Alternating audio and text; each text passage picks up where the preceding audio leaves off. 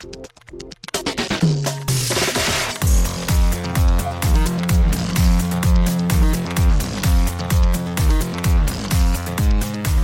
and welcome to Too Fast, Too Forever. There's all kinds of family. We chose this one. This is episode 268, The Chronicles of Riddick, and also The Chronicles of Riddick, Dark Fury. I'm Joey Lewandowski. I'm Joe too, and this episode's brought to you by Locked Up Trucking. Locked Up Diesel Repair LLC has expert mechanics that provide superior services to get your truck back on the road. Shout out to Locked Up Trucking and their diesel repair team. Well, shout out to Locked Up Trucking and welcome to Too Fast, Too Forever. We are joined once again by the man, the myth, the legend. This is probably something he has called himself ironically and unironically at the same time or different times, who knows, in his own life. Back from our Pitch Black episode, we have Nico Vasillo. Hello, Nico. Hey, it's me. And, I just want to point out the real testament is that I am not the only one who calls myself those things. You guys are kind enough to not just do it for me, but then commit it to air and publish it.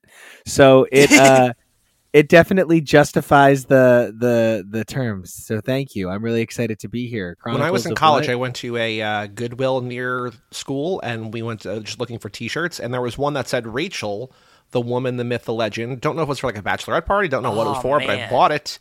I know. Specifically, now, this was before I knew you're Rachel. Yes. And before you knew you're Rachel, too. Probably, and I would just wear it around. And I remember one time we were either like on Fridays or an Applebee's, and the hostess was like, "What is that shirt?"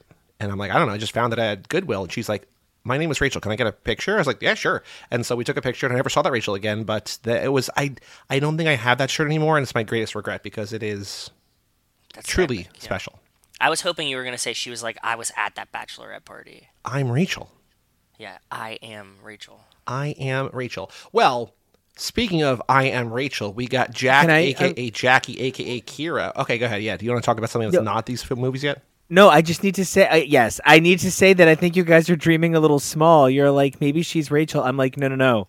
She's actually Rachel's love child, and she sees the shirt from when she was named after her mother, Rachel Sr. She's Rachel Jr. You guys, she's Rachel the next generation. 2.0, This is Rachel 2.0. Yeah, and now she has to get her racer mother out of retirement. And this is the female Fast and Furious film franchise. Origin spinoff, yeah. It's Racing Rachel. She's Rach. Speaking of you and the Fast and the Furious, I feel like in the last 6 months, I used the phrase on the show one time, like the heart of the race, and I don't remember why. Multiple times. You've used it a couple times. Yeah, so it's just, it's seeped in. So I haven't done the Dom voice yet. Well, I'm never going to do that. But the shift of destiny or whatever, like the other things did not seep into my brain the way that clutch of destiny. Clutch but of destiny, I appreciate it. Yeah. Real quick, guys, did Vin Diesel ever do an album? No, he put out 2 singles. I don't know if his album or Addison Rae's album is going to come out first. It's a real dead heat between never coming out. Can we do his singles? That would pièce de résistance, or as he would call it. The one is actually pretty decent. I kind of like it. Maybe we'll get Dr. Chris Podcast and you together will revive now and again to talk about Vin's 2 songs. Wow, that's way to threaten me with a really positive time. I don't know if that's serious or sarcastic. It could go either way. I can only imagine how positive he's going to be on Vin Diesel's music career. It's bad. Oh, yeah. I will say, if people are fans of Dr. Chris Podcast, stay tuned this month. He might show up in an episode. Maybe. So we're here to talk today about the Chronicles of Riddick, which is available on Peacock. There is a director's cut. Nico, did you watch the theatrical or the extended director's cut? How long is the theatrical? It's 2 hours versus like 2:15. I watched the theatrical. Okay, so did Joe and I. Yeah, I don't know. On Peacock. I don't know where to get the other one. Maybe buy it on the Blu-ray or something. The weird part is, like I said, watch Dark Fury first. 'Cause I saw these years ago, and Dark Fury is this like interstitial that links Pitch Black to Riddick. Makes sense, yeah. The thing that doesn't make sense is that Dark Fury came out on DVD a week after Riddick hit theaters. So unlike the Fast and the Furious and Too Fast, Too Furious, and re-releasing the first movie with a turbocharged prelude in the weeks leading up to Too Fast, they were like, hey, oops, you have no idea how he got there. Here's the story. And so it came out after Riddick came out. So I guess you could watch these in either order because they didn't care enough, but if you're watching them chronologically, watch Dark Fury first, wherein a man battles soldiers and vicious creatures. That's the entire IMDb logline, and sure, that sounds about right. I'm glad that I watched it first. It actually helped contextualize going into the movie. So, if I could make a suggestion, I would say if you have the option, watch it first. I watched it first. I don't really know that it was a movie. Yeah, it's not necessary. It was a really cool interstitched group of scenes. I really liked the way this told me a lot about the characters without ever really defining them with personalities. I don't even mean that as mean as it sounds. I mean it like this was a 35-minute really cool trailer. Mm-hmm. It didn't really bring the film anywhere. It didn't establish anything for the characters.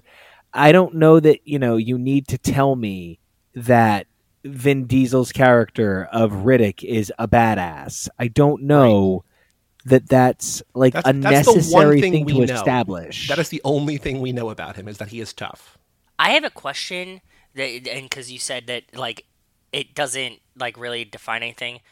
In Dark Fury, though, Vin Diesel's character, Riddick, says, like, yeah, I'm a bounty hunter. Did we know that? Because it doesn't feel like I remember that from the last film. Like, it makes sense, but he doesn't overtly say it or know that. He's just a criminal in the last one and a criminal in this one. So, like, the in-between bounty hunter thing, I'm like, I guess that makes sense, but, like, it also felt weird. I think we knew that, but also, when we'll talk about the Chronicles of Riddick, the full movie, they completely retcon his history and give him like a race of people that like we did not know about. That is like the core thing the second movie hinges on. So maybe not. I don't know. But these are the movies that are just like, this is what it is now. He's a bounty hunter. It's like, okay. But he's only a bounty hunter in between. Like, he's not because he's a criminal and then a criminal on the run again. Both movies, kind of. But like, I hear what you're saying, and like I understand why you're trying to be like, no, he's not really a bounty hunter because we never really see him be it. But I think the issue is more that these two films are not connected ideas for characters. Are you talking about Pitch Black and Riddick or Dark Fury and Riddick? Well, I don't think you can really remove Dark Fury from Chronicles of Riddick. Okay. They are clearly two identities that exist in a similar mode.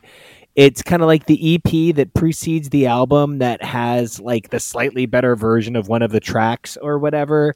Okay, it's a lot like when there's like a mini series that precedes a comic run, that if you're ever going to talk about that comic run, you need to include that mini series because it introduces the characters or whatever. Like there's reasons. I don't know that Chronicles of Riddick stands on its own as a film, and if it does, I definitely don't, without the help of Dark Fury filling in a bunch of the gaps, I don't know that it really has an identity of its own. It reminded me a lot of like the attempts at anime crossover that mass markets were doing, where every time I went to Walmart at 11:35, not high at all, looking for a DVD to watch for the next couple of days, on a loop, because it was 11:35 and I was shopping at Walmart, and I would see like, oh, look, there's a new Hellboy DVD. Oh, it's animated. Oh, look, there's a new Chronicles of Riddick animated DVD. It just always seemed like there was some project that was trying to tell me that it's so cool to integrate these two things together. And I do think it's cool. And I do love that integration. But I question if that integration wasn't done at the expense of one of those two projects. I'm really glad that this was a lot of fun, but I would have enjoyed something of substance a little bit more. Also, listen, I'm not coming for anyone. We've all had, jobs. And when you're as cool as Tress MacNeille, there is so little to be said other than you're the queen of voice work. I thought this was going to be a race between you and me to mention her name, and I thought you would win, and I'm glad that you did. I would be really glad to give you that honorific, sir, because I love Tress MacNeille as a voice actress in general. I think she is spectacular.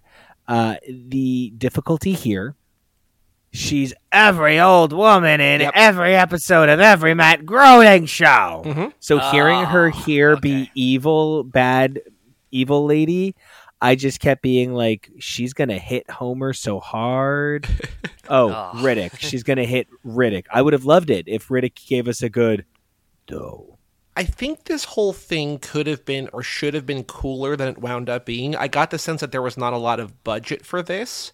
I was glad that she was here. I liked the work that she brought to it. I'm glad that they brought Keith David back. I'm glad that they brought Rihanna Griffith back, who played Jack in the first movie.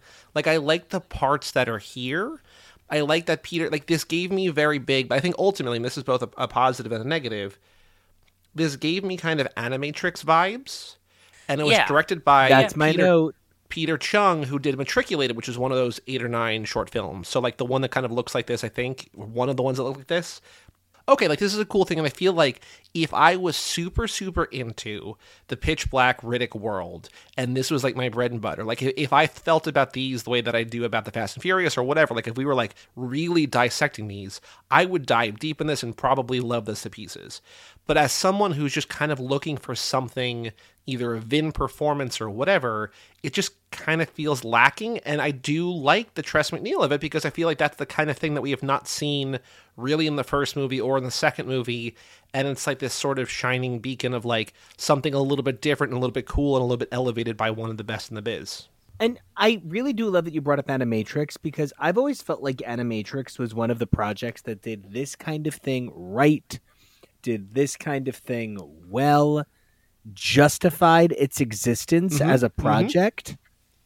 The difficulty for me as somebody who appreciates, comics and, to an extent, the argument I made about EPs and like, I love building super holistic looks at a body of work. And if you need the other projects to continue the justified existence of the one, we get into like a sort of difficult to look at place. And when you're talking about metafiction, right? What are you willing to do? How far will you go to get the complete story? If you watch movies, will you watch an animated movie? Okay. Will you read a comic? Okay. What else will you do to explore the sort of fullness of that world? If it's a world where that is the necessary element of its success, like the Dark Tower, okay, you're in for it. On partner show on this amazing network, which, by the way, I feel like a Vin Diesel sometimes. Only sometimes?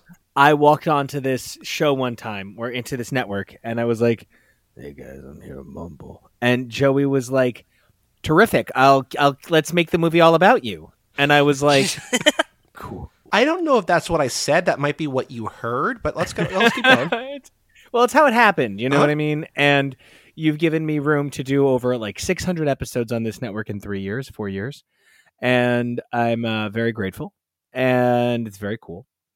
And the crazy places that we've been going with some of our projects have been really interesting. And one of the things we did recently was over the summer, we started a deep dive into a complete universe. The MC2 line was this like very focused era of like parallel comics that were self-contained, and it starred Spider-Girl, the daughter of Spider-Man. Okay. And when it ended. And then her world and her father, Spider-Man, became the basis for the actual comics version of Spider-Verse. So we are in the process of doing literally every page of Spider-Verse. We have covered every Spider-Child there has ever been. And in exploring all of these things, one of the things that's really stood out to me is the sort of trepidation that even companies that exist and thrive on corporate synergy as a functional way to make the medium work, that fear that they experience is nearly palpable. Marvel did a very successful Spider-Man video game, and that Spider-Man shows up in a Spider-Verse event. There's Spider-Verse, then there's Spider-Geddon, then there's more Spider-Verse, and then there's Edge of Spider-Verse, which is okay, and then there's End of Spider-Verse, and it's about wasps. I don't want to talk about this right now. I'm still really dealing with a lot of feelings. Anyway, as of today, almost like our coverage. So rewind. One time, the greatest comic book writer of all time, Grant Morrison, was trying to get more people to buy The Invisibles. Grant Morrison's like one of their top 5 works of all time. And Grant Morrison was like, if everybody masturbates at the same time everywhere and, adjusts for time zone, if we have one big group splooge, the resultant magical wave will save the Invisibles. And whether it was that or everybody talking about it that saved the Invisibles, it worked. And the Invisibles would go on to be very, very successful and kind of the basis for the Matrix in a lot of ways. But the reason I bring this up is several months later, the main character of the Invisibles, King Mob, was given a flesh-eating bacteria that ate through his face. And shortly thereafter, the same real-to-life fucking thing happened to Grant Morrison. Ooh, wow. What? Ooh. And so sometimes I feel a little bit like the bacteria that ate Grant Morrison's face, because after months of being the only people to talk about Spider-Girl on the internet, she came back into publication today. Today, after no new stories centered on Mayday Parker since, literally 2015. Joe, how many times have we done an episode on a movie that is, out of circulation or, doesn't, one's talking about, and then within a week they're just greenlit for a sequel. It's wait, what? Or it appears on TNT the next day, and it's a really weird movie that you're nobody saw this. I feel like when I saw that the Spider-Man from that video game was guest starring in Spider-Geddon, I was like, okay, now who is this for? Actually, what's the direction of the traction? Do they think this is going to entice readers of Spider-Man or Spider-Geddon or whatever book to buy this video game, or do they think this is going to entice people who enjoy this video game to buy this comic book? The direction of traction on a project like Dark Fury is something that I think is really important to consider, because you need to think about, number one, audience, number two, purpose, and number three, the sort of cost and benefit ratio that the studio is going to use to allow what is clearly a very personal project to Vin Diesel, right? And you can see that Vin Diesel really connects with this idea of the stoic, Hemingway-ish man, the indestructible, very, from the war. And even if his character's kind of sexual, his characters don't seem to fuck, which is in Riddick in particular, Dom fucks, and he should. That he used to. I don't know if he does anymore. Yeah, and that's even kind of the thing. A Hemingway character becomes impotent because of war, and over the course of the Fast and Furious, I think Dom thought, that's another thing. Dom is I know street violence and I've been through stuff. And then by the 7th movie, he's I'm in outer space, you guys. I need to go do some stuff. BRB, rocket car. And it's the same thing for Riddick. In this first movie, it's I'm a wise ass and I kick stuff. And then in this movie, it's Fate of the Galaxy.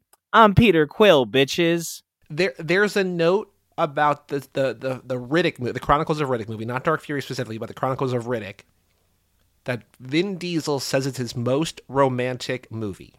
I don't know when he said this. I don't know who he said this to or to whom he said this, but he calls it his most romantic movie. So there is something about the sexuality or the love or the tenderness. I don't know how he says that after, because this movie comes out after the first Fast and the Furious. This is when he's making or he's thinking about making Los Bandoleros. Like, I don't understand how it's his most romantic film, but there is something tied up or connected or whatever between him and his animal magnetism and his sexuality and love that he sees too. So I don't know if I agree with it.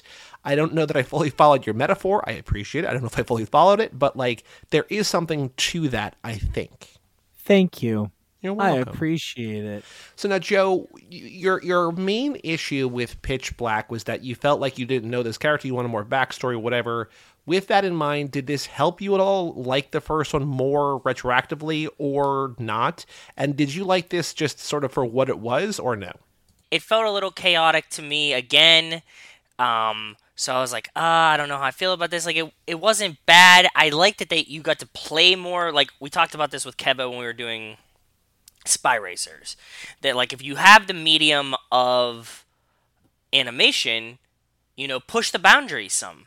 And I did like that they did stuff like that. Like, I felt like it was less, grounded, realistic. You get, like, the cartoon characters climbing on the ceiling, whatever. I was like, oh, this is fun. They're leaning into it, which I like. I do think on the flip side, though, that it made me like Chronicles of Riddick a lot more.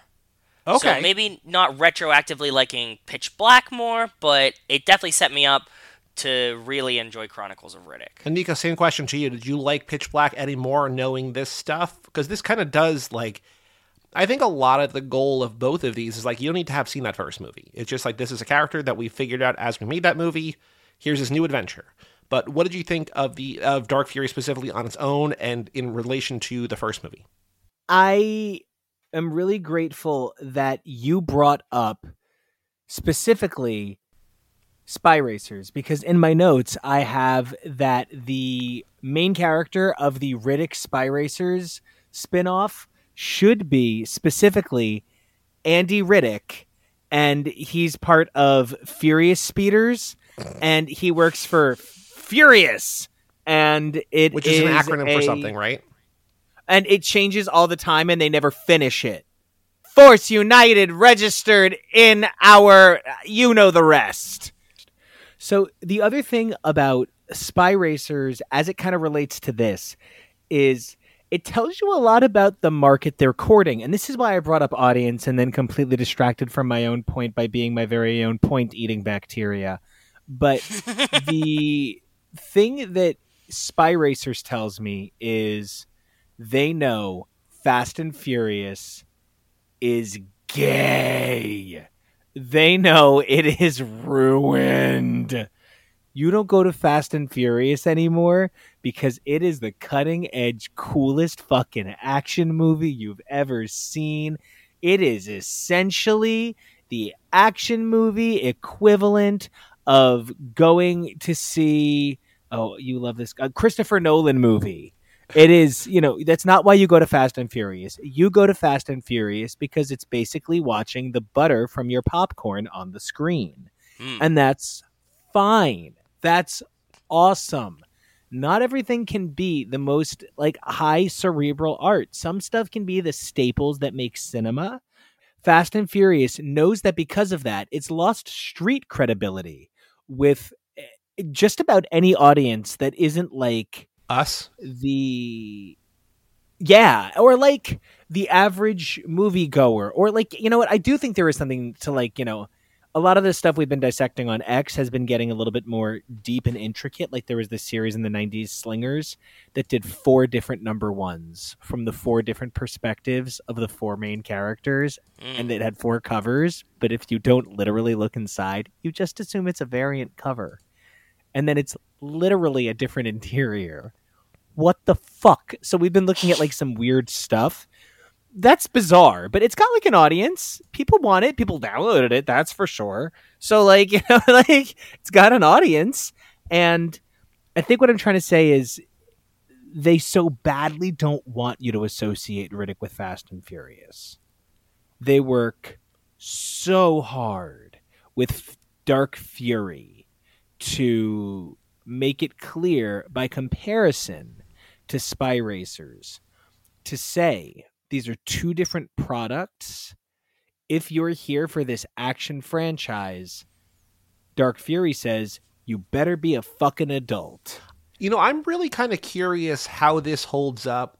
And I know that you're making a Spy Race connection, but like to Riddick from 2013, because we're so early in the Fast and Furious of it all that I think it's hard to compare. Like I get what you're saying and I agree, but we are only equivalent to the Too Fast, Too Furious of it all. So like the Fast and Furious is not what we know it to be, what we've talked about, what we have analyzed and overanalyzed endlessly. It is just a 2-movie thing with a 6-minute interstitial that nobody cares about. It's not, by the 2013, 6 movies on the verge of, multi-billion-dollar box office returns, a different thing altogether. So I'm curious to see if that holds up, because I do agree with you, but I wonder, and I don't remember from having seen it, I think, in theaters, if Riddick 2013 is basically like a triple X, like, hey, you love him as Dom, like, let's just do another one where he's in outer space or something. That's so key, because we've been doing a lot of historiographies, as we've been calling them. And like, I love the contextualization of where this goes in Fast and Furious canon. A legend isn't a legend until it ends. Mm-hmm. So any amazing story that doesn't burn out tragically is gonna get that yikes moment. I want to take you guys back in time. It's the summer of, and Heath Ledger has just tragically passed away. And Dark Knight is all anyone can talk about. Yeah. And now I want you guys to fast forward to everybody doing shit about Anne Hathaway going meow. Like, when you think about the trajectory that something goes on, you can't know exactly. And while, yes, Fast and Furious 2, can we do this without Vin Diesel? No, we cannot. Was a not huge endorsement of the franchise. But it definitely was like a little bit more like, yeah, I like Hot Wheels and I drink Bang, yeah, kind of vibe than like, let's make an animated series that our kids can enjoy. Oh, yeah, just a Blue Moon, actually. The hard stuff gives me heartburn. You know what I mean? It kind of transitioned to a minivan life. Dark Fury just really tells me that they were courting a demographic. They really wanted a specific audience to think Chronicles of Riddick was cool. They were hoping it was a target audience that enjoyed Adult Swim. They were hoping that it was a target audience that had open-minded understandings about synergistic projects and a willingness to buy into a corporate synergy as to a character. They wanted to make Riddick what Iron Man was able to do, or what an Indiana Jones classically did, or what a Jack Sparrow did. Because even if Pirates of the Caribbean is, a ride that goes back 50 years at this point, Jack Sparrow was created for the film. They were really hoping for, an Austin Powers. And instead, what they got was a lot of really interesting shots that looked like they could have been from Battlefield Earth or an Alien movie. We're talking about the Chronicles of Riddick, not Dark Fury now, right? Oh, I'm talking about the generality of the franchise, I feel. I think this was directed beautifully to look like the film. That's like hard to miss for me. Like, and I don't think any of this is bad. I just think it really says like they wanted an audience. It's hard to miss how badly they wanted this particular film, Dark Fury, and its stylistic choices, its hardness, its edge, the idea that this character just doesn't give a fuck in a very HBO kind of way meant for your Disney World. And I'm really interested that they weren't able to make this guy 7-Eleven cup work. You know what I mean? I was just underwhelmed by it. I think my fear with this franchise was that I remembered thinking I was going to like Pitch Black more than either of these, and I think that's true. Like, I think that Pitch Black is not a perfect movie. We talked about that. I liked it much more, or at least more than both of you. But both of these just kind of did stuff to this franchise that or this world that blew it out in ways that were interesting, but kind of lost the grittiness. Like this, they both amped it up into things that were not what I found most compelling about the first movie. And so I don't think you overthought or I underthought or anything about Dark Fury. It just kind of wasn't, I guess it's maybe closer. It's probably closer to Pitch Black than the Chronicles of Riddick is. It is closer to Pitch Black. I do agree with you. like as we transition, I think that it becomes more fantasy than it was like sci-fi in Pitch Black and in Dark Fury. And as we move that way, for me, it personally becomes more enjoyable. So was your favorite of the three the Chronicles of Riddick? Yes. Mika, what about you? Do you have a favorite of the three? Pitch Black. Really? Okay. But but here's the thing. I recognize Riddick and Dark Fury to be good at what they are that are not things meant for me. Right? And that's really important. I just don't understand how people can't separate themselves from the art. I can say pretty comfortably a movie about a crazy macho hero where they take a implicitly queer, gender non-conforming character and sex her up so hard. They femme her real hard and recast her. Oh, and recast her. I really wanted to hear how you feel about this because it felt really weird to me. Yeah, no, it was a big giant ball of repugnant. It was terrible. And I have some backstory on how that happened, not the why, but how, but keep going. But that's one of the things, though. We got awesome Jack in Dark Fury, so I'm really glad this has been such a meandering conversation. And thank you guys for giving me the room to just sort of stretch my legs. I'm in the home stretch of a really intense work cycle that literally ends tomorrow, and I'm going on vacation, and I'm going away, and Nice. I don't properly go back to regular work till the end of January. I'm on a long-term work from home project. That's so awesome. I am unpacking horribly in this moment. But to that extent, right? I think that Jack was used really well here. I love Keith David, but I can't not look at my screen, hear Keith David, and not expect one of two things. Number one, him to then say, "Angela, to the clock tower. We are gargoyles." Right? Or I expect him to be Winger, you're an idiot. Those are the only two modes I have for him. It's Community and Gargoyles. I still think of him as the president of the United States in the Saints Row video game series. That's his finest accomplishment to me. Where he plays I don't think President Keith David. There is literally not a Keith David is one of those voice actors who I think we just the late great Kevin Conroy, what a loss. There are just some voices that define how we interact with the expectation of a performance. Tress and MacNeille, mentioned earlier. Tress MacNeille, who really gives everything. She gives everything to make me accept this almost Christine Ebersol. Look Christine Ebersol up if you don't know her. Oh, I know her. Yeah. She's, Tress MacNeille works so hard to give me raw that here. But my issue does sometimes become that Matt Groening has been can you play an emphysematic toad woman so many times? Right.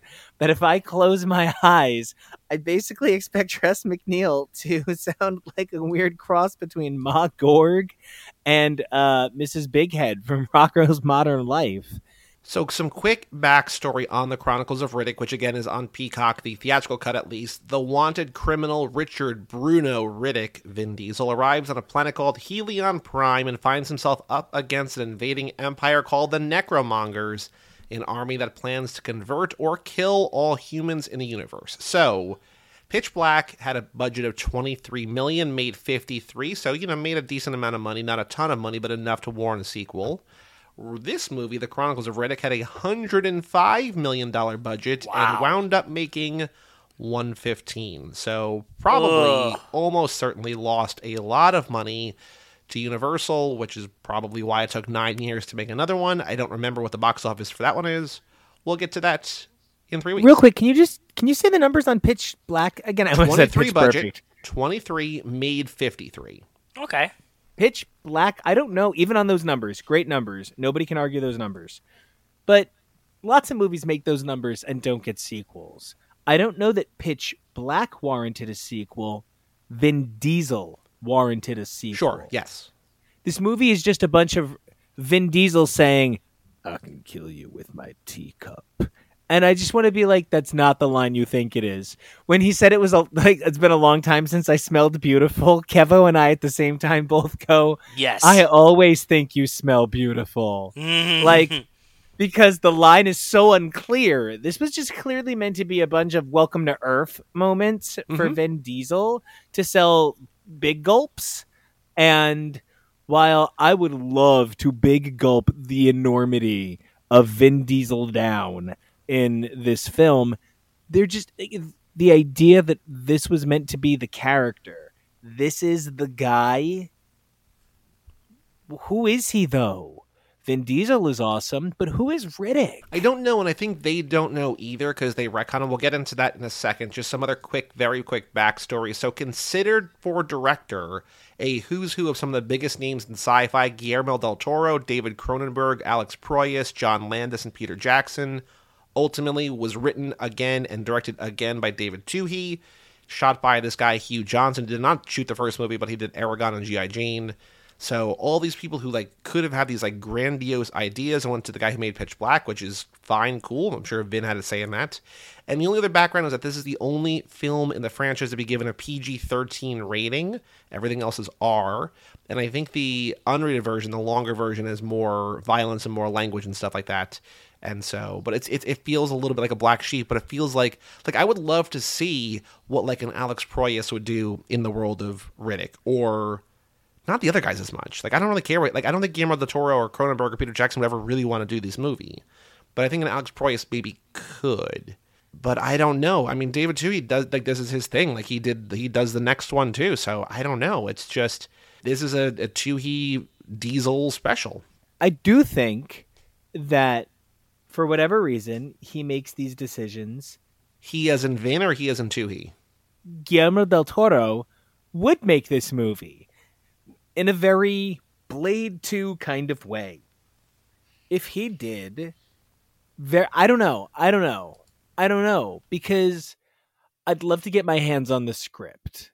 You know what I mean? I would love to find how many replace, wizard for mage, the D&D Lost thing that happened, where when D&D changed mage to wizard, they did a find replace and it turned damage to wizard over and over again. That's pretty good. Because they replaced mage with wizard. And I think in Lost, originally Boone's name was going to be 5 because he was the 5th. And they did a replace on 5. And so a countdown became 1, 2, 3, 4 Boone. Love that too. I feel like that is a major thing that this script dealt with, because I don't think this was actually a Riddick film. Well, I don't think that this was a film. I think this was just sci-fi set pieces sort of strung together, and let's have Tandy Way Newton, and let's have Carl Urban, and let's have Dame Judi Dench here, and none of it really makes sense. Joe, what did you like more about this? I'm not trying to as I'm I didn't like this at all, but what did you appreciate more about this than you did about Pitch Black? I liked a robustness of characters. I liked the just more characters, you mean? More characters. I like the costuming of it. I like that it simultaneously felt kind of Star Warsy and Game of Thronesy and Lord of the Ringsy and all of these type of things. It felt more fantastical. It felt more grand in its own way. There's different races of people and a council, and the evil villains are also half zombie ghosts. It was more encapsulating for me. I get what Pitch Black is doing, and like I described it before, it's fantastical in its own way. It feels more of these kind of epic journey type situations where Pitch Black has a very precise thing that it's starting out to do. It's tight. There's not very many characters. There's not a lot of backstory. It's way grittier. We talked about when we talked about Triple X that we were Triple X and Crank. Some of them take themselves more seriously than others. I think that Chronicles of Riddick takes itself a lot less seriously than Pitch Black does, and that playfulness also makes it more enjoyable for me. I would agree. I think it takes itself less seriously. I just think it becomes like, I think that what we all kind of agreed on, even me who liked the first one more, is that it kind of felt like a sci-fi, just like a not run of the mill in a bad way, but like a I've kind of seen this before type of movie that you might find on sci-fi. And Yes. this felt the same way to me, but for like worse reasons, where it was just like, oh, I get this color palette. I get these kind of like weird effects. Like, I don't know where the $105 million budget went, because like, Agreed. it That's somehow fair. looks both nicer and cheaper in a way that like almost having too much money kind of gives you more as the song goes, mo money, mo problems, right? Like, it's just like, I don't know where the money went, and I don't think you made a movie that warranted $80 million more into the cost.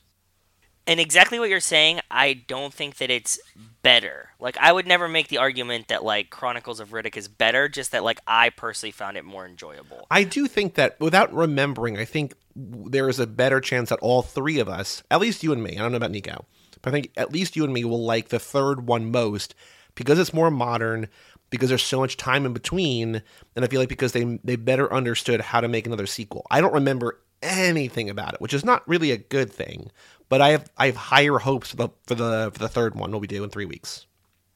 Any thoughts on Dame Judi Dench as Arion?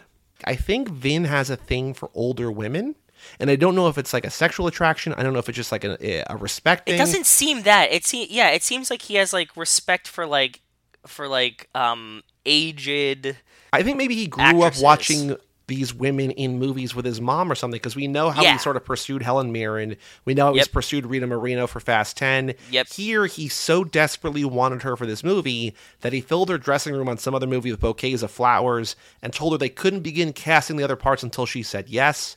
And then she would later say that she loved making the movie, even though she never understood what was going on, but she had a great time.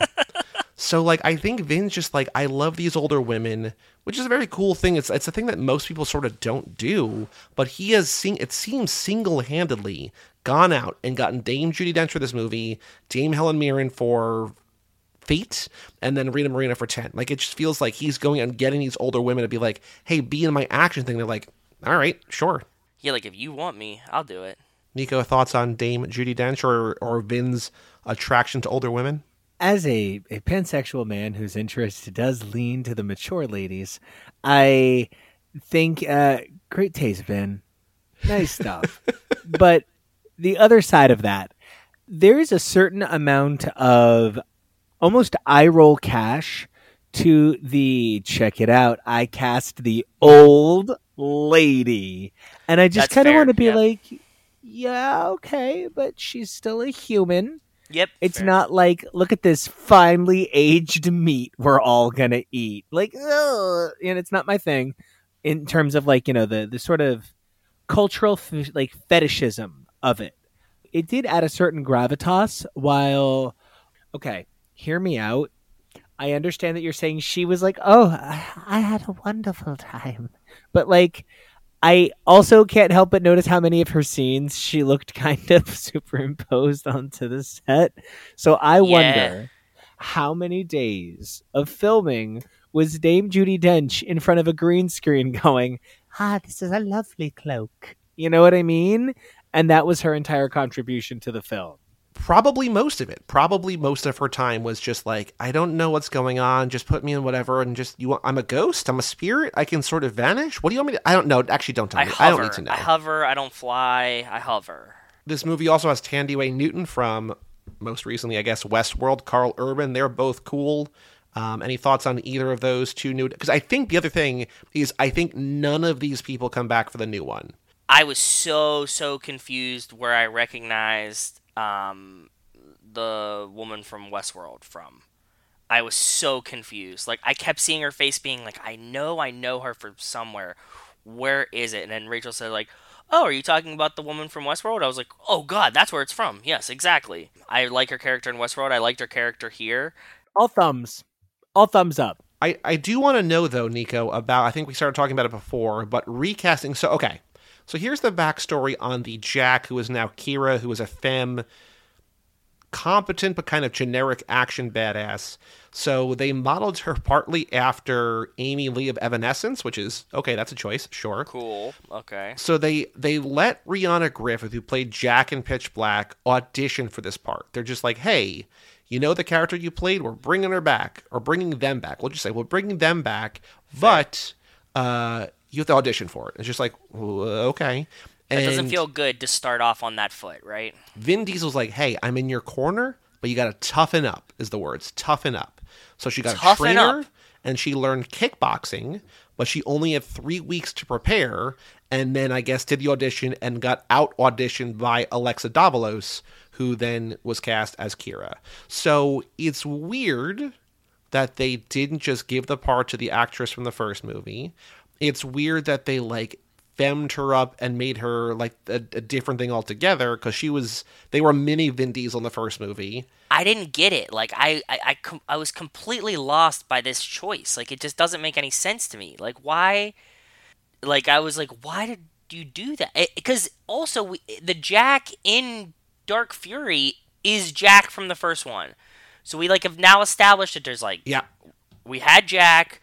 Jack continues on through the animated part, looking the same, same like character traits that we would imagine that Jack would still have, and then all of a sudden, like completely different world. All of a sudden, they get separated. They lose touch. Jack becomes Kira, femmes up, grows up, looks different, and that's to reconcile. It's a very weird, unfortunate, made worse to that point, Joe, by Dark Fury having a Rihanna Griffith as Jack. It's crazy. But Nico, please, soapbox or not, whatever you want to say, please hit us with your thoughts, because this is the weirdest, I think, especially in retrospect, worst taste thing about this movie. It would have been less ugly if they just killed her and made her a different woman.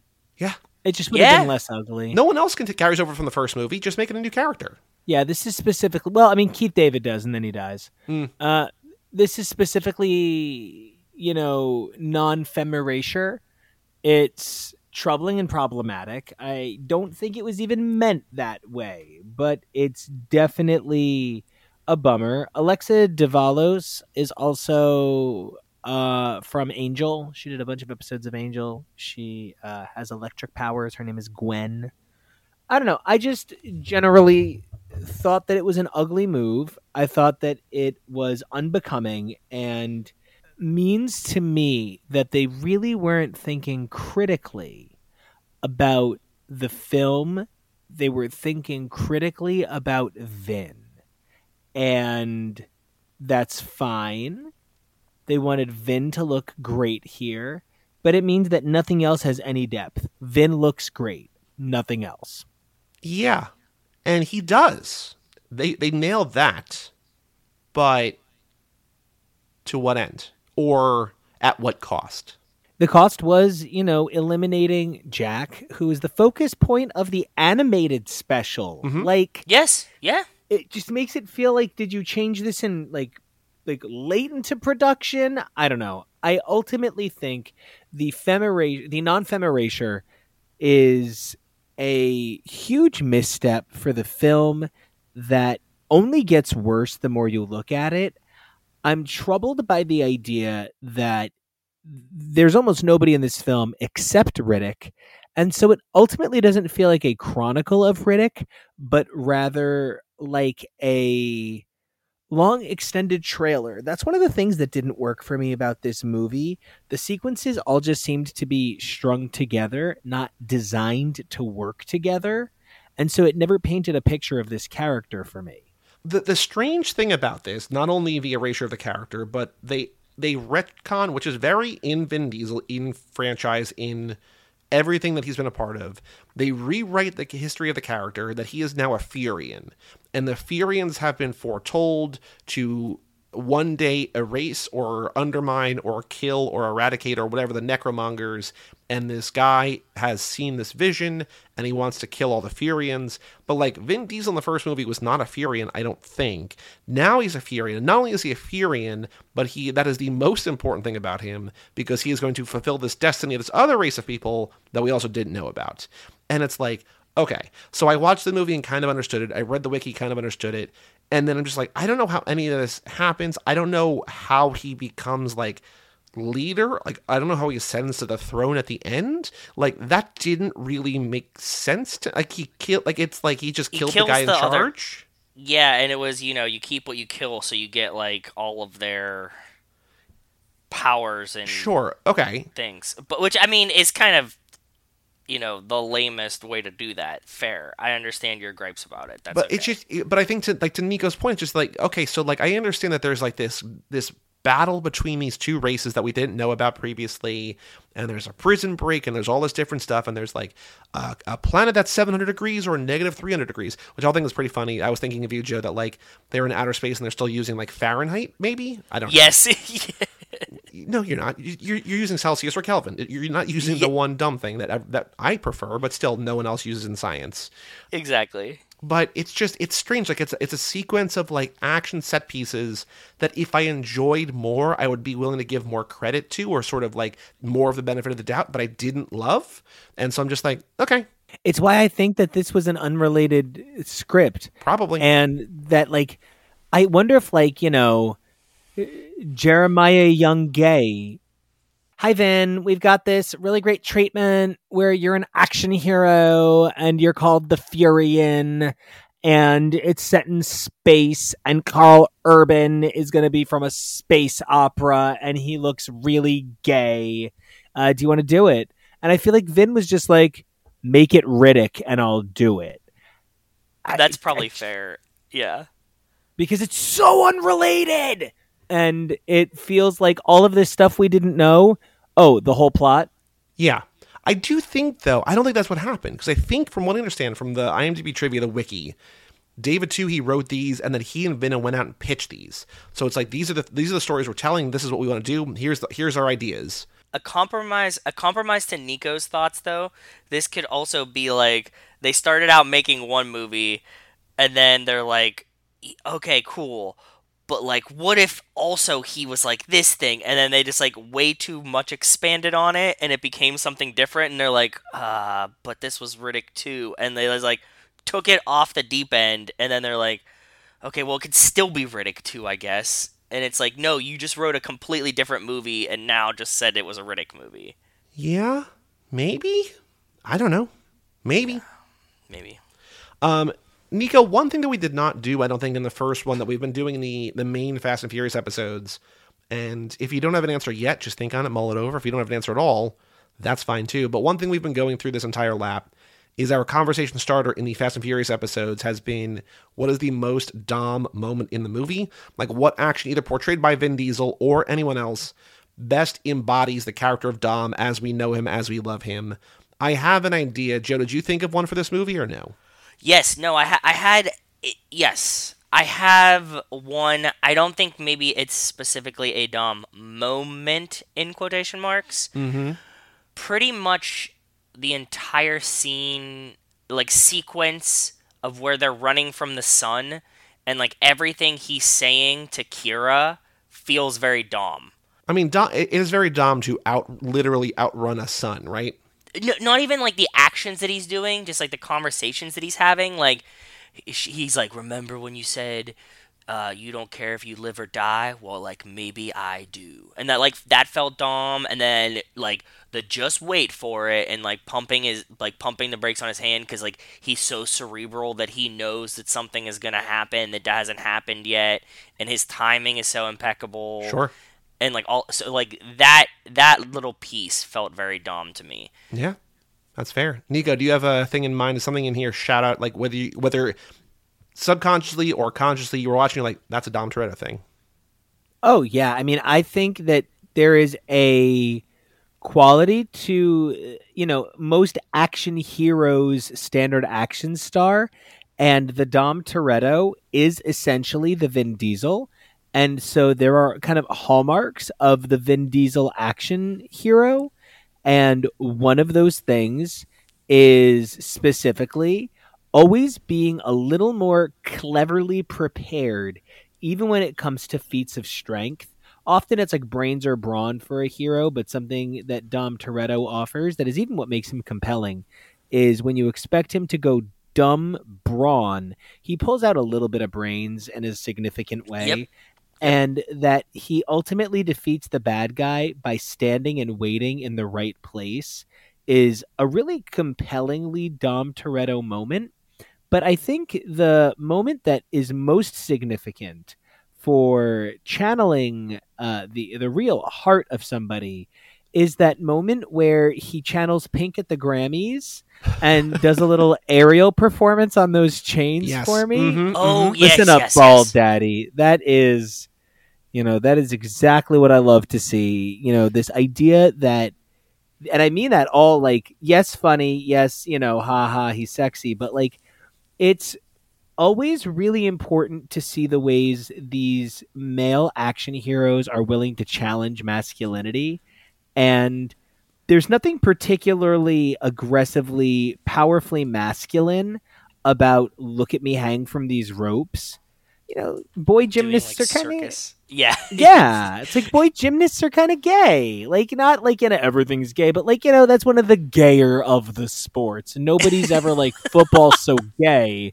No one's ever like lacrosse so gay. They're like, oh, that guy rides horses, faggot. But I mean, like, it's this sort of same situation here.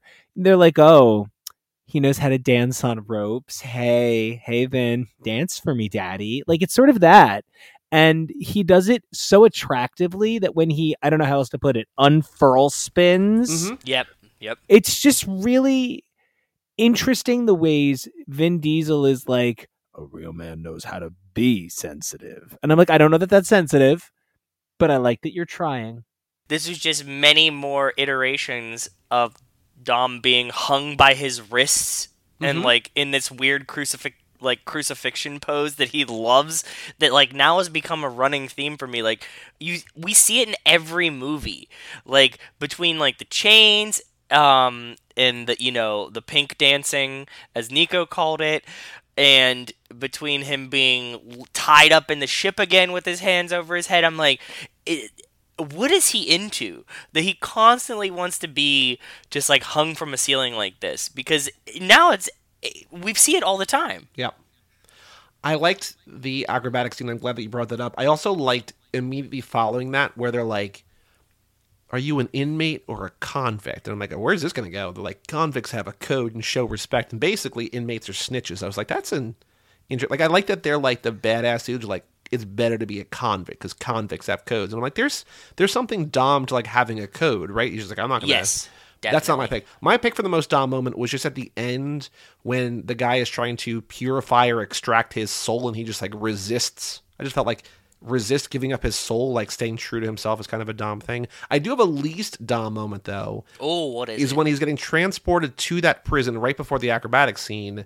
He's saying in voiceover, why drive where you can get driven? I'm like, Dom Toretto would never get driven somewhere by choice. Very, very true. Come on. And that was even maybe like in his notes, like, yeah, that's how they're not the same character. Keep that in. I can see that. This dude rides shotgun. Very cool. I also loved him very early on, the wild, shaggy-haired, snowy, shaggy-haired, bearded look. No.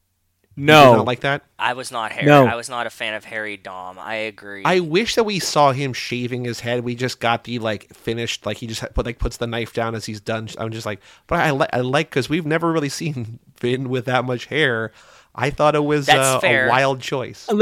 Listen, as a guy who is sometimes a hairy Dom but usually keeps it trim, I was not happy seeing what looked like Jason Momoa. Yes, but ready for tundric action. This was not okay. It was like the Ice Trainer Pokemon trainer version of Jason Momoa pasted onto a model of Vin Diesel, and that is not a Fortnite skin I need. Thank you. Yeah, okay, fair. I liked it though. I'm not going to get shamed into saying I didn't like it, but I liked it. No, and you should like what you like. You are welcome to like anything because it's it's aesthetic choices in a movie where a bunch of people who make millions of dollars all felt it was the right aesthetic choice. That doesn't make that doesn't make anybody right or wrong. It's just definitely a look. Speaking of dirty and hairy and stuff like that, not Dirty Harry, but I feel like a lot of these dudes, when they are dirty, kind of look like Vince. They kind of look like Matt Scholes from the first movie, from the first Fast and Furious. And it's like, is that Vince? No, it's not Vince. It's just like a dirty, muscly dude. It's just like, okay, that's, it's a look. Probably the same guy, yeah. Joe, any other thoughts about either Dark Fury or the Chronicles of Riddick? What's your power ranking of the three? I know Riddick is number one. Oh, I think I would go Riddick, Dark Fury, Pitch Black for me. All right. Yeah. Absolute inverse for me, which is fair. Nico, what's your quick power ranking? I want to get Joe's final thoughts. Pitch Black, Dark Fury, Riddick. Cool. Okay, so we're aligned there. But Joe, final thoughts about these? There's a point where he's like giving himself dialysis on the ship, but it also kind of looks like maybe he's using his blood as the fuel for the ship. Do we know what happened there? Nope, I don't. It like drains his blood and then like spins it back together and then like it goes somewhere, but we don't know. Okay.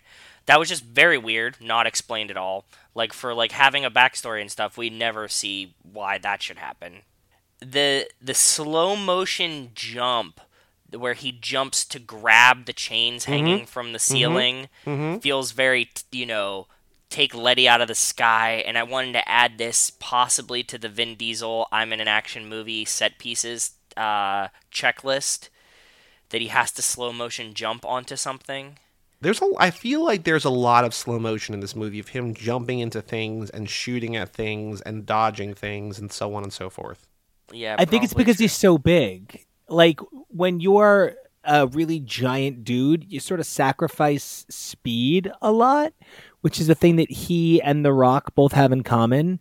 They are quick motherfuckers. Like, they're always moving, and they're always, like, flying these giant aggro crags of guy just hurtling toward you. And I think by putting it in slow motion, it's, Celine Dion recorded the music video for My Heart Will Go On at double speed, and it's slowed down. It's what makes her look so graceful, because she's actually moving twice as fast. Wow. And I think when you put somebody in slow-mo, it really adds like majestic movement to them, and their body shape and the way it like moves through the air becomes dramatic, because it's a way that's counterintuitive to your expectation. Makes sense. That totally, yeah. It could just be like a filter for his body mass. Like, not in a bad way, just like, he's so big that like he looks more graceful in slow motion. Nico, any other thoughts? Any other final things before we watch the trailer? No, I just don't think this was really a whole justifiable like film for a character. This was not a whole movie. This was the Riddick part of another multi-character film, and all we got were the Riddick parts. That's fair. A shame. All right, let us watch the trailer, The Chronicles of Riddick, official trailer number 1, Vin Diesel movie 2004 HD, posted by Rotten Tomatoes Classic Trailers 10 years ago, January 2012, 1.897 million views. Let me know you guys both have it open. I'm ready whenever you are, bud. Ready. All right, 3, 2, 1, play. Okay. I'm curious. I mean, I guess this is probably going to be pretty straightforward. I would imagine so. It would be really, it would be very cool if it was just like a real weird trailer. They are a plague. That ship was very phallic. The three-headed one. Oh yeah. Leaving behind a trail. And that shot looked like Batman a lot to me. Short. Mm-hmm. With the cape. Monuments to their unholy crusade. Okay, so we get Judi Dench prominently in the trailer. War as such an unsightly thing. They never stood here. We still haven't seen Vin's face. We saw his back where he's the Batman scene, but we've not seen his face. We're like, what is this movie? This is crazy, man. This film looks great. Unless they can be stopped. Is this Star Wars? That's what I mean, yeah. It's like very futuristic. You must confront it with. Ooh, look at that. The introduction to Vin in the trailer is him doing the acrobatics. A minute in. That guy just sounded like Nico doing a Dom impression. Where does he come from? I hear it. Who are his people? These are the things I need to know. You remember your home world. Have you met any others? Others like yourself. Ooh. It's not my fight. Consider it a test. Convert now or fall forever. There was a lot of Matrix influence in here. I'm glad that you guys brought up the Animatrix as the thing, because there's lots of parts of this that felt very Matrixy. Get Riddick. Battle-wise. He's beginning to understand. I think ultimately my issue with this movie is not the movie's fault, but just like this is not my genre. Like I don't love sci-fi in the way that I should. Like when sci-fi works, it really works for me. But like I just don't think like the DMD thing, like the campaign element, is just not what I would be into. So I sort of feel bad criticizing this, just like because it's not really the type of thing that I would seek out by choice. You know? Yeah. You're not afraid of the dark. For me, it's similar. I'm not the one unstoppable guy in space. Right. That's not my genre. And the movie I just saw a trailer for wasn't one unstoppable guy in space. It was the world's in peril. Can we do something? Can this guy help? This was a movie that was one unstoppable guy in space. Yeah, that's fair.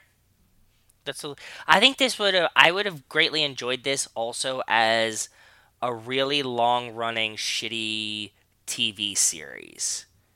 Like, it feels like it would have worked really well to be, like, you know, a low-budget, weekly, like, what's he gonna, like, every episode stops on a cliffhanger, and, like, can he get through this thing at the beginning of the next episode, and they, like, instantly fix it, and then, like, just lead you to the next one of doing those. I would have been like, oh, I could watch 5 seasons of that. I'd be really happy. Yeah. The Letterboxd game. So for reference sake, Mad Max Fury Road, one of the most popular films on Letterboxd, has been seen by 1.2 million people. Okay? Yeah. The Chronicles of Riddick, 2004, directed by David Twohy, starring Vin Diesel, Tandiwe Newton, Carl Urban, and Alexa Davalos, has been seen by how many people?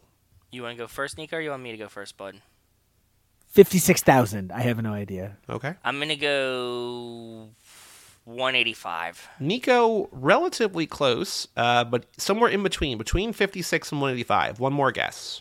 76,000? 76,000 for me. Oh, yeah, I went way too high. I wasn't thinking. Oops. Yeah, I stand by it. 112. Joe's Because second I went guess, in the wrong very, direction. very close. 77728. So Nico's 56,000 stab in the dark, pretty close. And then Joe got there in the second one. For a first guess. Damn. And Nico, for someone who doesn't play this game every 2 weeks or 3 weeks or whatever we do it, like, I was like, oh, wow, you're actually in the ballpark in a way that, like, I don't think I would never be. So congratulations. Thank you. All right. I appreciate it. Now, out of those 78,000 people, how many have it in their top 4 favorite films of all time on Letterboxd? Average rating of 2.8, most common of 3, overwhelmingly of 3, which is what I gave it, which is what Jason Rainey gave it. How many people have this in their top 4 favorite films of all time? 35? Okay, Nico? 124. Somewhere between the two of them. 53. 86. Somewhere between the two of them. One more guess. 71. 66. 66 on the dot. 66 people have this in Brilliant. their top 4 favorite films of all time. We're going to go to Jack Chapman at Johnny Coom, Coom. Okay. I don't This think year, you can say watching that July word. 1st, 5 stars. That's why he's the GOAT. The GOAT. Chronicles of Riddick is Jack Chapman's number 1 favorite film of all time. Okay. Numbers 2, 3, and 4 are all from the 2000s, from the last 20, 22 years or whatever. Joe, one of these is a movie that you love, that Brian had a spin-off podcast about. Brian had an entire spin-off podcast about One of these movies. Twilight. Twilight is Jack Chapman's number 3 favorite film of all time. Perfect. Wow, okay. Now, number 4 is a movie from this year. Feels like it came out forever ago. I almost thought it was last year, but it came out this year and is the latest iteration of a movie one of you referenced in the last 10 minutes. The Matrix. Nope. And I would say that it makes a lot of sense that for someone who likes a movie like The Chronicles of Riddick, I think would make a lot of sense to like this movie as well. Also, given the twilight of it all, makes sense for this person to like this movie as well. The newest iteration of a thing that one of you just mentioned, movie came out this year. A movie, Joe, that I think that you really liked, that I loved, that I'm sure Nico at least liked part of, but I don't know. Okay. I just don't know. This year, and it's like a continuation. Is it in a sequence or a reboot? It's hard to say. I think it's a reboot. Like I'm reasonably confident calling it a reboot, but also like the thing that is a part of it could be like, oh no, that's part of this too. It's just like, all right, Halloween. Nope. We didn't mention that in the past 10 minutes. It's a movie that we just talked about. I don't remember mentioning any movie. Yeah, it was something that Joe said. It was something that Joe said. Batman? The Batman. Nice. Got it. Okay, Robert Pattinson, and you said he looks like Batman. Yep, I gotcha. Yep. Jack Chapman says, Robert Pattinson is literally me. And then in his next review, in Thor Love and Thunder, he said, not much to say. Christian Bale is literally me. So a lot of people are literally him. Number 2, though, is the sequel to a movie, Joe, you and I covered during the Jason Statham lap, the Shaw Brothers lap. This is a movie that came out in the year 2000. It is a British film starring the aforementioned Jason Statham. Is it Lock, Stock? It is the sequel-ish to Lock, Stock. Snatch, directed by Guy Ritchie. The Chronicles of Riddick, Snatch, Twilight, and The Batman. There was some guy whose top 4 was the 4 Riddick things. I'm like, and all of his things were like, Vin Diesel's the best. I love him. I'm just like, I don't know if you're being serious or joking, but I respect it. So, cool. I looked on our website to see if we had covered Snatch, which I didn't think we had, and nobody had. But the word Snatch, context aside, whatever, was written in, Nico, Holiday HTML Office Party number 4, Rap Battle Part 3. Will Eddie snatch victory from the haunting memories of a bullied childhood? You're welcome. Joe, do you know that there was this, how many episodes did I watch, Nico? It was like 6? 6. There was on... a GIF wrapping competition. We talked about this, yeah. I made TK watch it. That Nico, Kevo, and Jonah watched and loved, and I was just like, I hate everything about all of this. But I watched it all, and we recorded episodes about all of it, and I liked recording the episodes. But you're a Christmaser. You love Christmas. Dude, yeah, play it off now. You love... Give me one example of me loving Christmas. You have an entire channel of TV shows that are Christmas themed that you play during Christmas. No, I had that, and I was like, this is a terrible idea. I made it. I didn't actually do anything with it. Oh, okay. That's vastly different than what I thought happened. Yeah. You talked about that you had it, you made it, you were making it. I realized it with the Racer Trash thing, but I made it for that, and I'm just like, this is a bad idea. Okay. No, I don't love Christmas. I especially don't love like Christmas movies. Like the Christmas movies and things that I love are things that are not Christmas, like Die Hard, Kiss Kiss Bang Bang, Long Kiss Goodnight, stuff like that. Yes, yeah. Rap Battle, I was just like, I thought you were a super Christmas. No, not even a little bit. Okay, I learned something new about Joey today. Like I had pegged you for like Joey wants to live in winter. Oh my God, you pegged him? Yeah, speaking of pegging, Nico, what do you want to plug? So, X is for Podcast, the incredible thing that Joey has given me the good fortune to get to make way too many times a week is now way less times a week. And Sunday mornings, we're doing a 2-hour video live stream on Facebook and YouTube covering a full month of titles each week. So like week 1, we do all the X books. Week 2, we do all of Marvel Magic. Week 3, all of the Avengers books. For the month leading up to that, it's a whole lot of fun, and it's been going really exciting. And I hope everybody checks that out over at xisforpodcast.com. You don't want to miss it. Cool. Well, Nico, thank you so much for joining us. You'll be back here in 3 weeks as we close out the Riddick franchise. Can't even call it trilogy because we got Dark Fury in there. But 2 days after Christmas, you'll be back for Riddick 2013. But Joe, between now and then, our next episode for the patrons, a bonus episode, The Wraith, which we're not going to record till next week. So patrons, if you're getting that, keep an eye out for it next week sometime. Also, we're going to do a Life in the Fast Lane again with Too Fast, Too Furious, minute 79. Ooh. And then Fast and Furious number 6 with Montez coming up very soon. But for all things Too Fast, Too Forever, go to cageclub.me, facebook.com/TooFast2Forever, or at TooFast2Forever on Twitter, Instagram, and YouTube. Email us, family@cageclub.me. Check out our Patreon page at TooFast2Forever.com. Shout out to, almost forgot, Cassie Wilson, Ben Milliman, Nick Burris, Alex Ellen, and Justin Kleiman, Brian Rodriguez of High School Slumber Party. Ooh. Haley Gerbies, who is halfway through Real Bad, she just messaged me this morning. Wes Hampton, Jerry Robinson, Dan the Duke, Hayden Renato DiDonato, Michael McGann, Lane Middleton, Lindsay Lewandowski, Nate Milton of the Kings of Sport, Jason Rainey, Tom Price, Mike Gallier, and Jessica Collins, a.k.a. Montez. Thank you all for supporting us, the $5 a month level or above. Check out our store on TeePublic, which just had a sale. We'll have another sale soon, I'm sure. And come back next week for Life in the Fast Lane number 4. I'm Joey Lewandowski. I'm Joe, too. And that was Nico Basillo of X's for Podcast, HTML, everything you want to know, Kid Riot, all sorts of things, NICOACTION, and we'll tell you all about it when we see you again.